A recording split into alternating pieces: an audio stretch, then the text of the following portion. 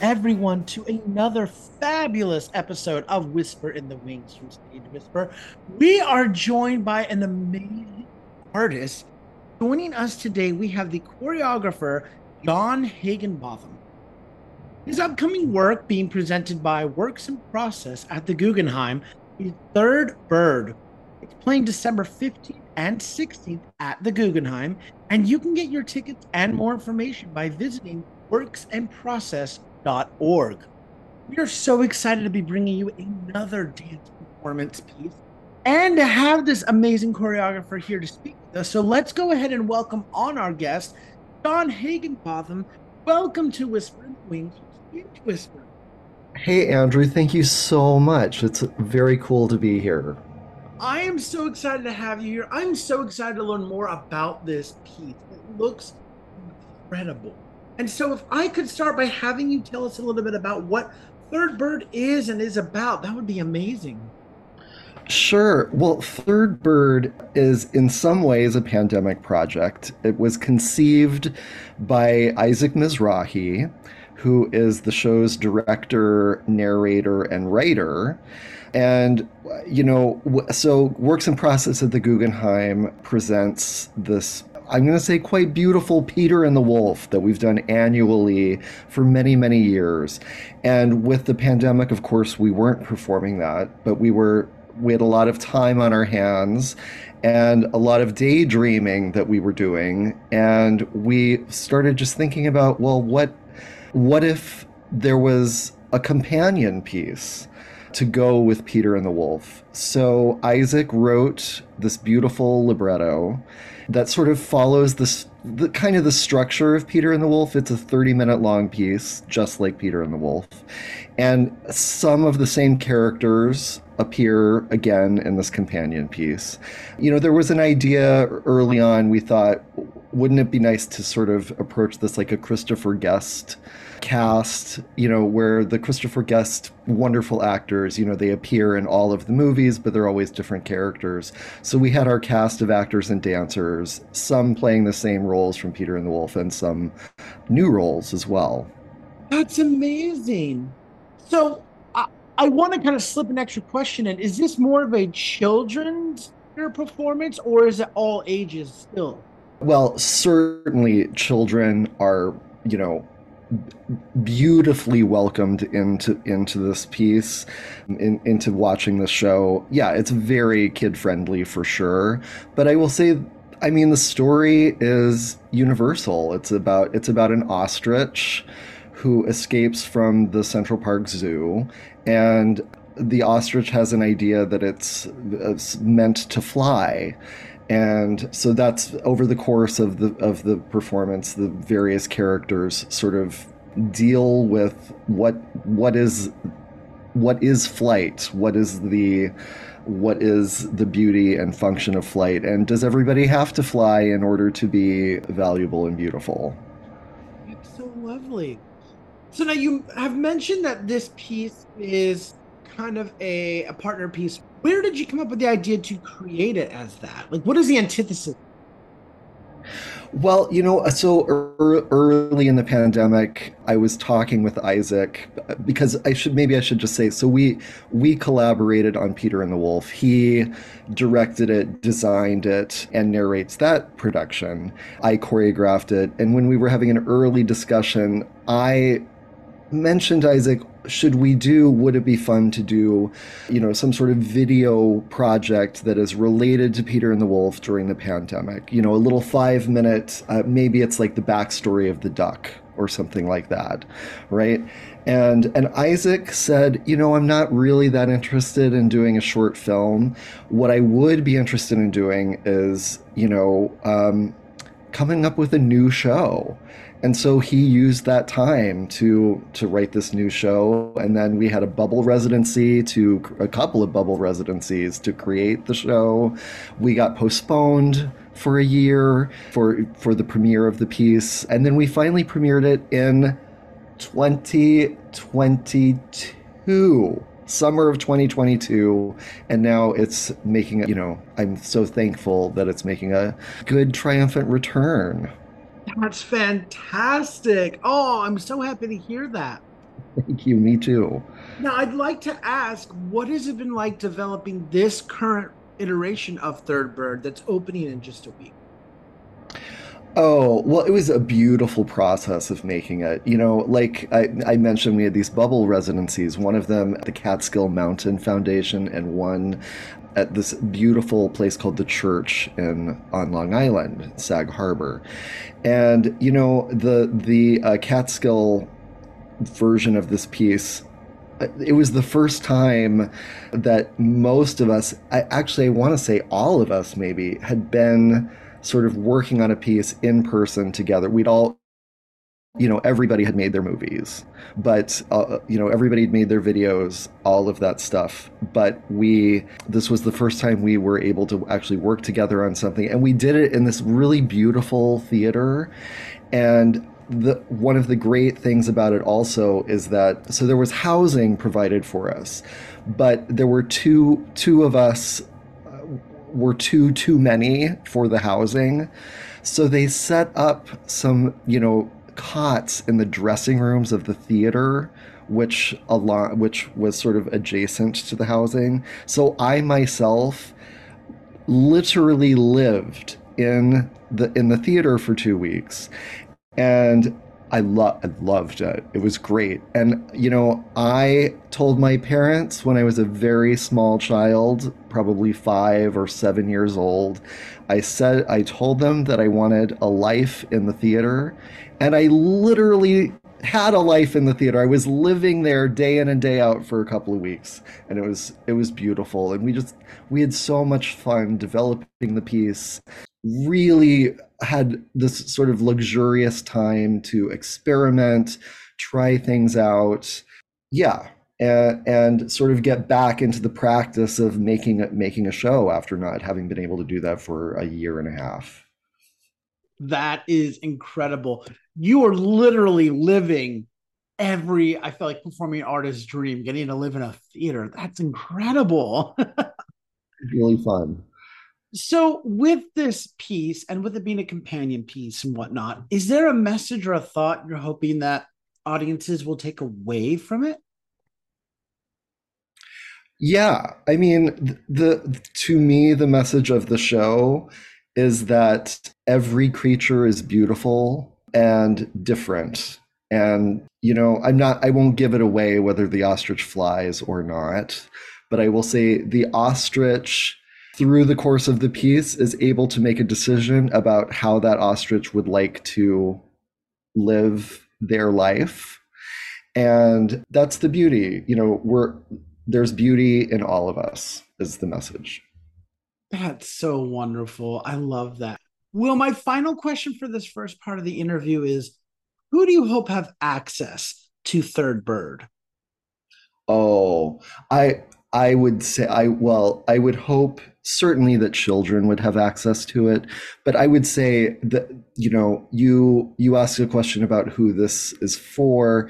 It's for all audiences. The show is not so child oriented that it's not possible for other human beings to relate to it.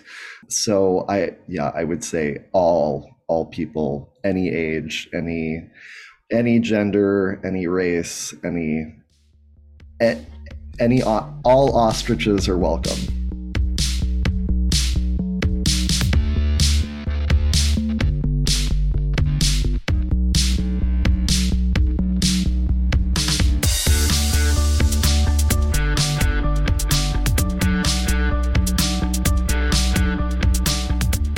Well, for our second half of the interview, I would love to let our listeners get to know you a little bit better. And I want to start by asking you what or who inspires you? What playwrights or composers or shows in the past have inspired you or are some of your favorites? And since we're dealing with a dance piece, I also want to include, choreographers or dance shows as well. Awesome. I love this question. Thank you so much. So I will say, like, early in my life, I was very influenced both with a dream to become a performer, but also really early on wanting to be a choreographer. And that was, my parents I grew up in Anchorage, Alaska, and my parents, mother a teacher, father an accountant, and they both or they continue to love the arts, the performing arts, and in particular musical theater and, like Hollywood musicals from the golden era. So, I grew up watching a lot of musicals. I certainly, of course, was inspired by, Gene Kelly. Singing in the Rain is, if not my favorite movie, certainly one of my top favorite movies. But then simultaneously, the Merce Cunningham Dance Company came up to Anchorage, Alaska. And for listeners who may not know who that is, Merce Cunningham was like a groundbreaking, earth-shattering choreographer who changed the way we think about what dance looks like and how we're supposed to experience it. And this super cutting edge, avant-garde, very challenging to watch and listen to potentially. The music often for this piece, for his work, sounds not necessarily traditionally pretty. And so I was very inspired by seeing Merce and that company, feeling like, okay, well, dance can absolutely be wonderful, wonderful entertainment, super high quality entertainment, but it can also be really unpredictable, and not everybody has to face forward all the time and be presentational in that way. So certainly influenced by sort of maybe those two points of a continuum. Yeah, and then I will say, like, today, I'm influenced by a ton of like beautiful, amazing artists. I have a really good friend who is also like a very celebrated choreographer, Pam Tanowitz, who actually has a show in New York this week, Song of Songs at City Center. I'm influenced by her and her methods of making dances. I'm influenced by, you know what, there's a really wonderful choreographer named Darrell Grand Moultrie, who I'm super inspired because he works in ballet, he works in theater, he choreographed a portion of one of Beyonce's tours. He's living the dream of being all over the place and sort of the types of work that he is able to share with the world. So I'm really, really inspired by sort of what he does. And you know who I love? Basil Twist. And Basil, I actually don't know if he would consider himself to be a choreographer. He did just win a choreography award in London for his show My Neighbor Totoro. I don't know that he would identify himself as that, but he certainly is a choreographer, whether he wants to be one or not. And I'm really inspired by what he is able to do with his puppetry, puppets that are, figurative, like human figures, and puppets that are pieces of fabric and balloons and stuff like that. So I find him to be quite inspiring. That's an incredible list. I love that. Love all the shout outs there. A few names that I recognize, a few that I don't, but I'm interested to look more into them. So beautiful, beautiful list. And I want to build on that. And I want to ask, have you seen any great performing arts lately that you might be able to recommend to our listeners? Wow. Yes. Yes, I have. I'm actually really excited to say that because sometimes you can have a bit of a drought. I will say I am interested in seeing everything. Like, even if it's something that ultimately I don't particularly enjoy, I'm happy to know. I don't know what other artists are thinking about or how they're choosing to present themselves in their work. So I will say, first of all, I come from the lineage of a dance company called the Mark Morris Dance Group. Mark Morris, who is known in particular for his musicality, his work is often really, really heavily influenced and based on the pieces of music he chooses, and he has a really broad palette of music. His company performs in New York very frequently. They just had a big retrospective in August. of work throughout the years. And so I would just say, oh, and I think his show, The Look of Love, which is set to the music of Burt Bacharach, is coming pretty soon to New York. I would highly recommend going to see that. I would say, so there's a show that I'm not sure it's still running, but if it is, like, I highly recommend it. It is a dance and theater show. This artist Michael Keegan Dolan and his partner Rachel, I'm gonna probably mispronounce her last name, Poirier. I'm not quite sure. They have a two-person dance and theater extravaganza at St. Anne's Warehouse that's been running, called Learning to Dance in 72,000 Easy Lessons. Beautiful. I was so moved by this show. And then you know what? I know I'm talking about shows that maybe have just closed, or I'm not quite sure if they're running. I'm going to talk about another one, which is that I loved so much Goodnight Oscar. Okay. Andrew, did you see it? Oh yeah. Well, so this is one of those performances. So back to my influences, my father was visiting me in New York, and my dad, who, had sort of introduced me to Oscar Levant, to the work of Oscar Levant. And I was like, oh, you know what? This will be a great show to take my dad to.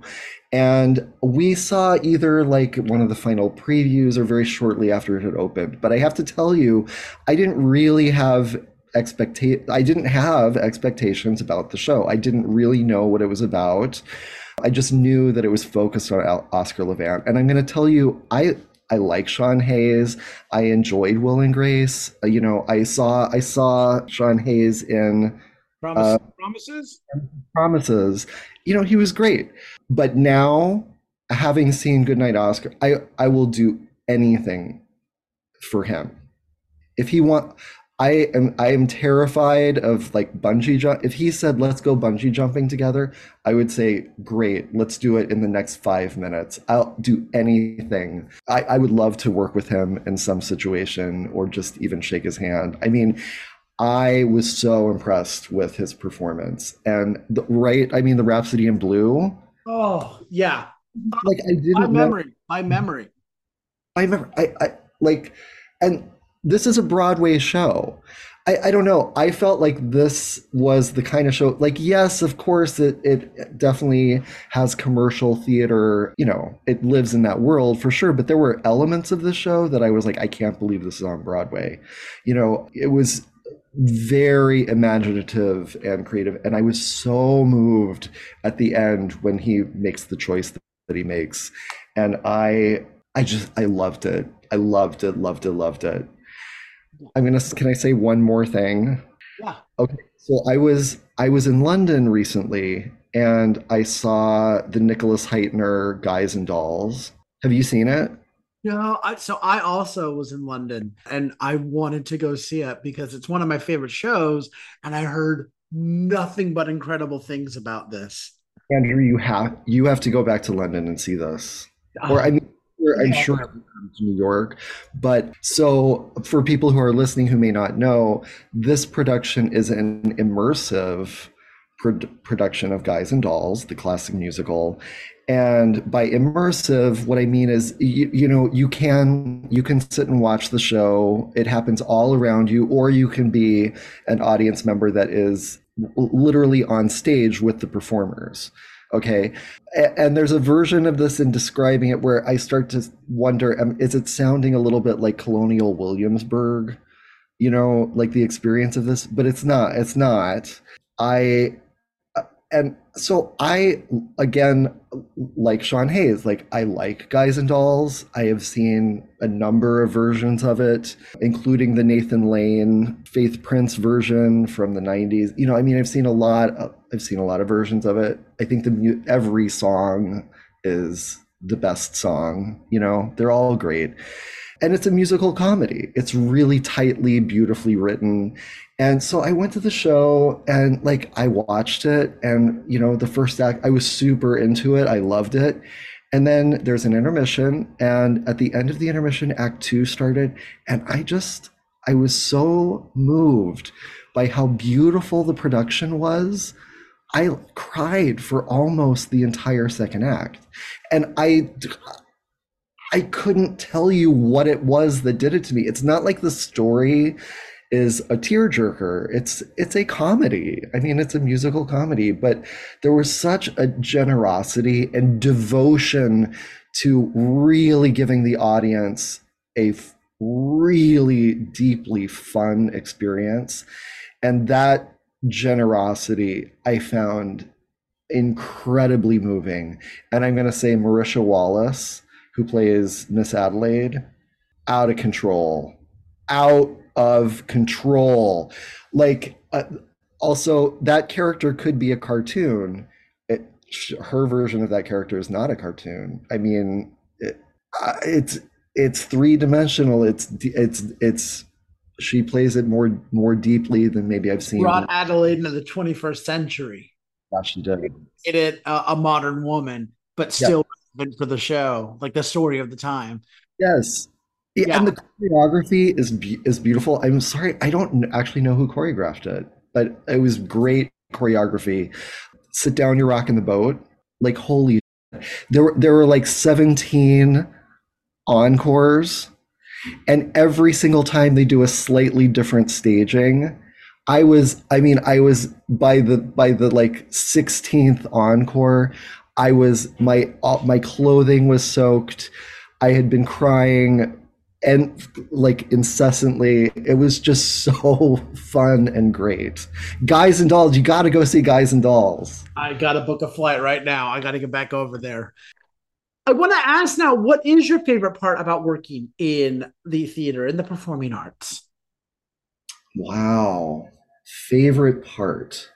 I mean, there are, there are, it's hard to say like one particular thing, but if I were to say it, I mean, I really love figuring out the puzzle. I love I love having a point of inspiration and then figuring out ways to make that idea be a tangible thing that people can watch and experience. I like honestly, it's I guess my favorite thing is the creation part. Even though it sometimes is really hard and can be frustrating and confusing, but the part of having an idea and then trying to figure out ways to make that idea real and to be surprised. Actually, so my former boss, Mark Morris of Mark Morris Dance Group, said this beautiful thing to me once when I was early in my choreographic career, and he said, "Don't make up the dance that's already in your head." And what I loved about that, so I'm telling you that I do like to make up the dance that's already in my head, but what I think he's trying to say, what I think he said to me is like, let yourself be surprised. Don't let it be so rigidly immobile that you can't let anything in to change it or react to something that's in the moment. So I love the surprises, but I also love the figuring out the plan. That's so wonderful. I love that. That's fabulous. What wonderful advice, too. Really great. Well, he's a very smart person. Yeah. And that now leads me to my favorite question to ask guests, and that is, what is your favorite theater memory? Oh, wow. Wow.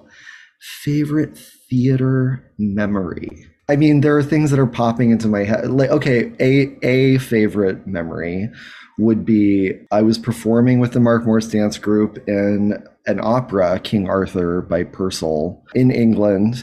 And one of the other performers, this person who's also my best friend, her name's Miley Okamura, and we were partners for this one part. But she played a man for a portion of the opera, and she had a prosthetic penis in her tights for that part, and she forgot to remove it for the next portion of the show. And so we're dancing together in this kind of tender, sort of tender duet. And she looks at me, I can tell that she's trying to tell me something with her eyes. And then I finally realized that she has forgotten to remove the prosthetic. So we just found that to be so hilarious. And so a favorite memory is the joy that we were experiencing in trying to hold it together and not really being able to hold it together because the circumstance of that. So that's a favorite memory. Another favorite memory is actually seeing the Janet McTeer A Doll's House from, I don't know, maybe the mid 2000s. I don't even know when that was. It was so good. I went with my mom and I mean, it was just her performance was just so unbelievably excellent, and I never I love Ibsen's plays, but I had never seen A Doll's House, and I didn't know how it was going to end. I didn't know how it was going to come out, and it was really suspenseful. And I remember leaving the theater and thinking, okay, this is what really effective theater can do. Okay, and then I will tell you, yes, okay, I will tell you my favorite theater experience. My favorite theater experience was sitting in Circle in the Square Theater on opening night of Daniel Fish's production of Oklahoma, which I choreographed, and which we had worked on together since 2015 when he did a version of the production at Bard Summerscape at the Fisher Center in upstate New York. And, so we had developed the show. It went to St. Anne's, it went to Broadway. And, every iteration of that was beautiful for me. But as a kid who grew up with like musical theater being my dream, and then here I was like sitting in this Broadway theater on an opening night of a production that I was part of it. And that's my favorite. That would be my favorite. Yeah. That is amazing. Oh my gosh. Amazing. Wonderful memories. Incredible. Thank you so much for sharing those. Thank you for asking me. It was fun to think about them.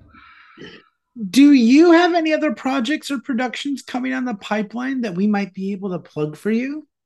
Oh my goodness. Well, yeah, thank you. So the nearest New York one, aside from Third Bird and Peter and the Wolf, which are coming to the Guggenheim in December, at some point next summer, and I'm sorry, I can't tell all of the details about it at this moment, but what I will tell you is that my dance company, which is called Dance Higginbotham, we will be premiering a new work which is focused on mushrooms, and the composer John Cage, who, just bringing it full circle, John Cage was the life partner and artistic collaborative partner of Merce Cunningham, one of the choreographers I had mentioned before. So John Cage, who shook up the music world and also made us understand that music can be a lot of different, it doesn't have to just be like a Bach two-part invention, it could be something else as well.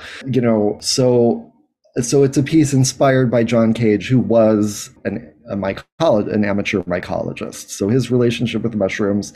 And so it's this dance theater piece, which involves text. There's an actor, beautiful actor, Daniel Petro, who part of this production, and then the fabulous dancers of Dance Higginbotham, wonderful composer Colin Jacobson, who I work with regularly, and also the sound designer and engineer Omar Zabir, who is part of the Worcester Group collaborative team. So we're all going to make this production. It's an outdoor show, and that's all I can say about it right now. But it'll be in New York next summer.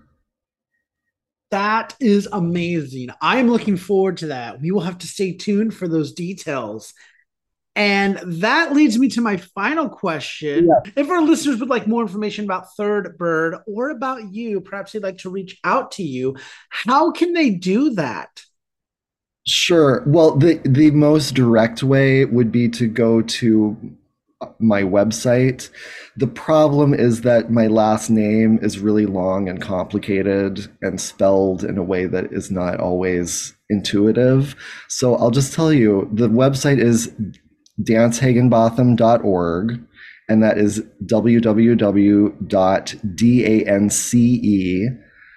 Higginbotham, Higginbotham, Higginbotham,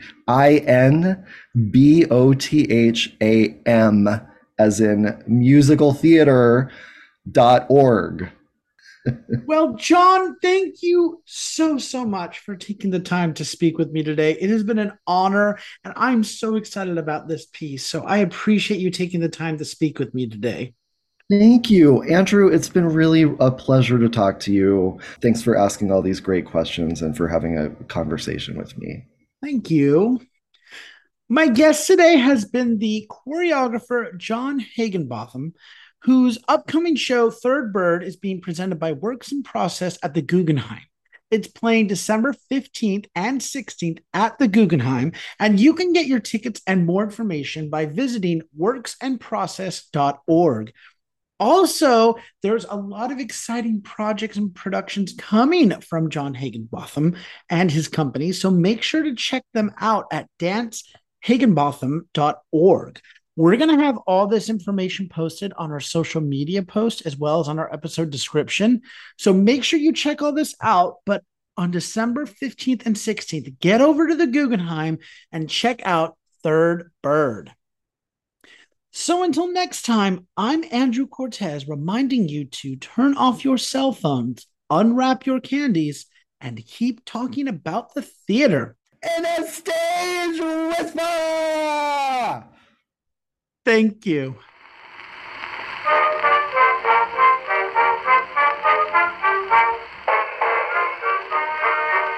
If you like what you hear, please leave a 5-star review, like, and subscribe. You can also find us on Facebook and Instagram at Stage Whisper Pod. And feel free to reach out to us with your comments and personal stories at stagewhisperpod@gmail.com. And be sure to check out our brand new website for all things Stage Whisper and theater. You'll be able to find merchandise, tours, tickets, and more. Simply visit stagewhisperpod.com. Our theme song is Maniac by Jazzar. Other music on this episode provided by Jazzar and Billy Murray. You can also become a patron of our show by logging on to patreon.com/stagewhisperpod. There you will find all the information about our backstage pass as well as our tip jar. Thank you so much for your generosity. We could not do this show without you.